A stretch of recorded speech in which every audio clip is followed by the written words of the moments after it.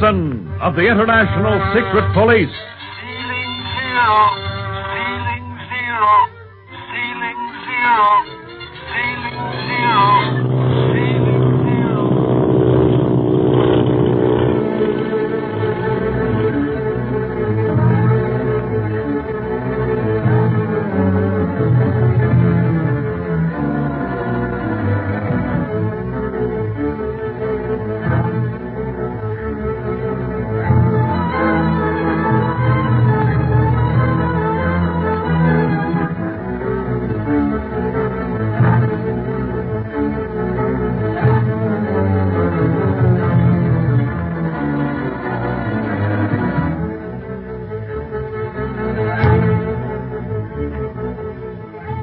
Speed Gibson, acting on a hunch, is traveling in a fast police launch up the Seong River. His goal is a flower boat which the Octopus used to smuggle Marcia Winfield away from Hong Kong. Clint Barlow and Barney Dunlap pursued the boat in a bullet monoplane and, with the assistance of a new friend, Bob Gilmore, stopped the boat and boarded it for the search. While they were below searching the cargo, Marcia and the opium were taken ashore, and now Clint, Barney, and Bob are prisoners and about to be thrown into the Seong River. The Octopus has just given the order over his shortwave set for his men to proceed, and we find the boys fighting for their lives. Oh, take that! And that! And that! Oh! Hey, Barney! Bob's down! I know, Clint, and I saw the guy that hit him. I'll fix him! Stop the barbarian! Find him! He's calling us barbarians! Let me at it! Oh! Hey, Barney! Bob, you are but one fighting against all of us, Clint Barlow. Do you surrender? Or must we beat you down, too? Come and get me if you can. Stop, Troy! Uncle Troy! What is it? The police are boarding the boat. They came while everyone was down here. Police! Police! Everyone! Everyone on deck!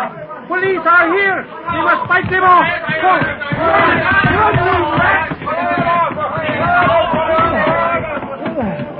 How'd the police get here? The nick of time, too. I guess my luck is still holding good. Now to get Barney and Bob on their feet. Hey, Barney. Barney? Barney, come on, snap out of it. Oh, so you want to fight, huh? I'll show you. Ow! Big ox shoe. What's the idea? Clint. Yes, Clint. I managed to hold off a mob of smugglers, and you have to sock me. That's a good...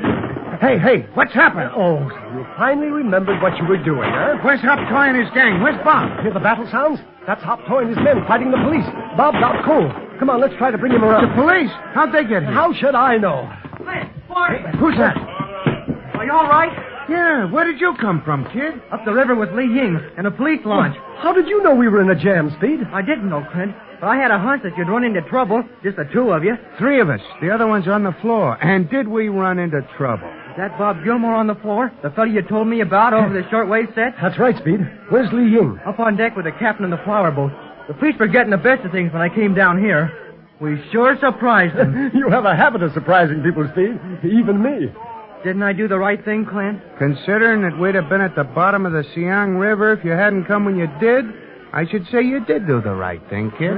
From our standpoint, yes, but you ran a terrible risk coming in here, Speed. It was worth any risk to get you and Barney out of trouble, Clint. Couldn't let the secret police lose its best man. I've said before, and I'll say again, that I'm beginning to think you're the best man of us, kid.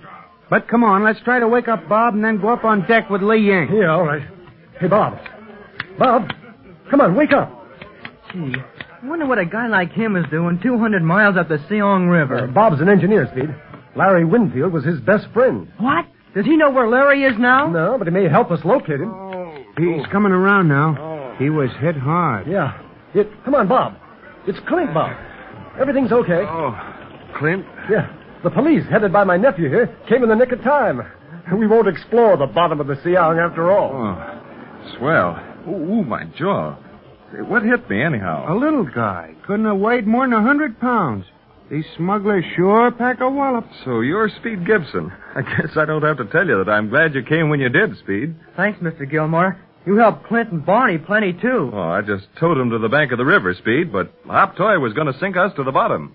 Is that what he was going to do? Yeah, in boxes, weighted with some of these nails you see around you. Gosh, that's terrible. Everything all right, Speed? Yes, Li Ying. Come on down. They were down here just like Hop Toy said they'd be. Did that hopping toy tell you we was down here? He did after Li Ying hit him. Well, my good friend, how glad I am that you Yeah, go on, say it, that we're still alive. Ying, this is Bob Gilmore. How do you do, Mr. Gilmore? Li Ying is a tea merchant in Hong Kong, Bob. I told him to keep an eye on Speed while we were away. That is so, Mr. Gilmore. Speed likes my tea room, though he generally drinks milk instead of tea. What's happening up on deck, Ying? The very capable police captain and his men have subdued the crew and the Captain Hop Toy, Barney. They are awaiting word from you as to what you wish done with the prisoners. Yeah, might as well take them back to Hong Kong in the same boat they left on. That'll take care of the passengers, too. Yeah, I'll bet they're scared to death. Go out on a pleasure ship and come back on a battleship. Hey, don't you think that's funny? No. I must be losing my wit. Well, what are you going to do, Clint? I'm going to lay over with Bob here, if I may, Bob, until we can patch up the plane enough to fly her back to Hong Kong. You bet you can, Clint. I'm only too happy to have the company. And I'll see that the plane is repaired in no time. That's right. It'll have to be fast so as we can get back and see what the octopus is up to. Can I stay with you, Clint? I don't see how, Speed. The plane only carries 2 passengers, you know. That's right, kid. We managed to get one of the reserve gas tanks shot full of holes. But we ain't taken it clean out yet and replaced it with a seat for you. Why don't we? Yeah, huh? Well, as long as we're working on the plane anyhow, why can't we put in another passenger compartment at the same time? Won't take any longer, I'll guarantee that. Then Speed can stay on with you fellas. Golly, that'd be swell. Can I, Clint? I guess so, Speed. It's getting so I'm afraid to let you out of my sight. Way, great. Will you have further need of my services, Clint? No. Thank you, Li Ying. Then I will return to Hong Kong on the police launch. My business may suffer if I'm away from it too long. Yes, I understand. And thank you for your aid. I'll get in touch with you when we return to Hong Kong. You bet. How you feeling now, Bob? Think you can navigate those steps up to the deck? Sure, Barney.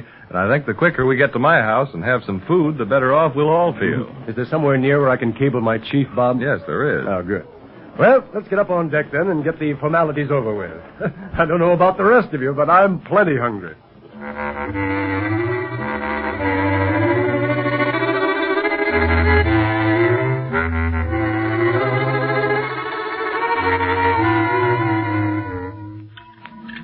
Well, boy and man, I've eaten many a meal, but the one you just cooked up for us beats them all, Bob. Excitement certainly doesn't curb your appetite, Barney. Say, if I let excitement ruin my appetite, I'd starve to death. Well, as long as you enjoyed the meal so much, Barney, you can do the dishes. Yeah. Who, me? Why, didn't you guys enjoy it, too? Sure we did, Barney. Clint's only kidding. Oh, maybe you'd like to do them, Speed. Well... Don't worry, Speed. Nobody's going to do them. I'll just pull the whole table into the kitchen and let my houseboy worry about the dishes in the morning. Have you a houseboy, Bob? Well, 3 times a week. Wages are very low in China for native servants, you know. A man of reasonable means could easily afford 2 or 3. Gee. I only have one come in 3 times a week because I'm in and out so much that I don't need a full-time servant. Then, too, of late, my means aren't even reasonable. Having a tough time, Bob? Sort of. People don't seem to have much use for engineers lately. Afraid of war, too busy building destructive things instead of constructive. Yeah, the dopes. Maybe they'll all get smart someday and learn to get along with one another. If they don't, there won't be anybody for anybody to get along with. Is he standing on a soapbox, Speed? No, I don't see one, Clint. I'm not being kidded by any chance, am I? You're all right, Barney. We can't set the world straight tonight. Right now, I'd like to figure out a way of working Bob into our organization if we can. Could we, Clint? That'd be great. Oh, it'd be more than great. I can't think of any job I'd like better, Clint, particularly since Marcia's involved. I won't rest until I've found her. I think I'd have a better chance of finding her through your organization than if I went alone. And how? You never stand a chance against the Octopus Gang alone, Bob. Look at the trouble the secret police is having, and we're a world organization. Well, see, Bob, how long did you know Larry Winfield? Where'd you meet him? I knew him about a year, Clint. Met him in Hong Kong right after I landed. I came to China full of enthusiasm. I'd been told that the country was wide open for engineers, that China was at last awakening from her long sleep and was anxious to progress along modern lines as fast as possible. It sounded great, but after I got here, I had to add a lot more than a grain of salt. Couldn't you find a job, Bob? Yes, I could find jobs all right, but they weren't good jobs. I mean, they'd asked me to draw up a set of plans that were impossible, and me, fresh out of engineering school, would always tell them that they were impossible. so the job would fall through. A good deed a day in that case kept the paycheck away, huh? Yes, because less scrupulous engineers were snapping up such contracts, and the backers paid good money to learn their mistakes. One night, when I was particularly low, I met Larry Winfield. Started talking, learned we were in the same game, and, well, it wasn't long before I told him everything. Well, if Larry was anything like Marcia, I can understand that. I'll say so. This Marsh is just about the most understanding person I've ever met. Larry Winfield was one of the best. He had the very soul of honor, wouldn't touch a crooked deal with a 10-foot pole.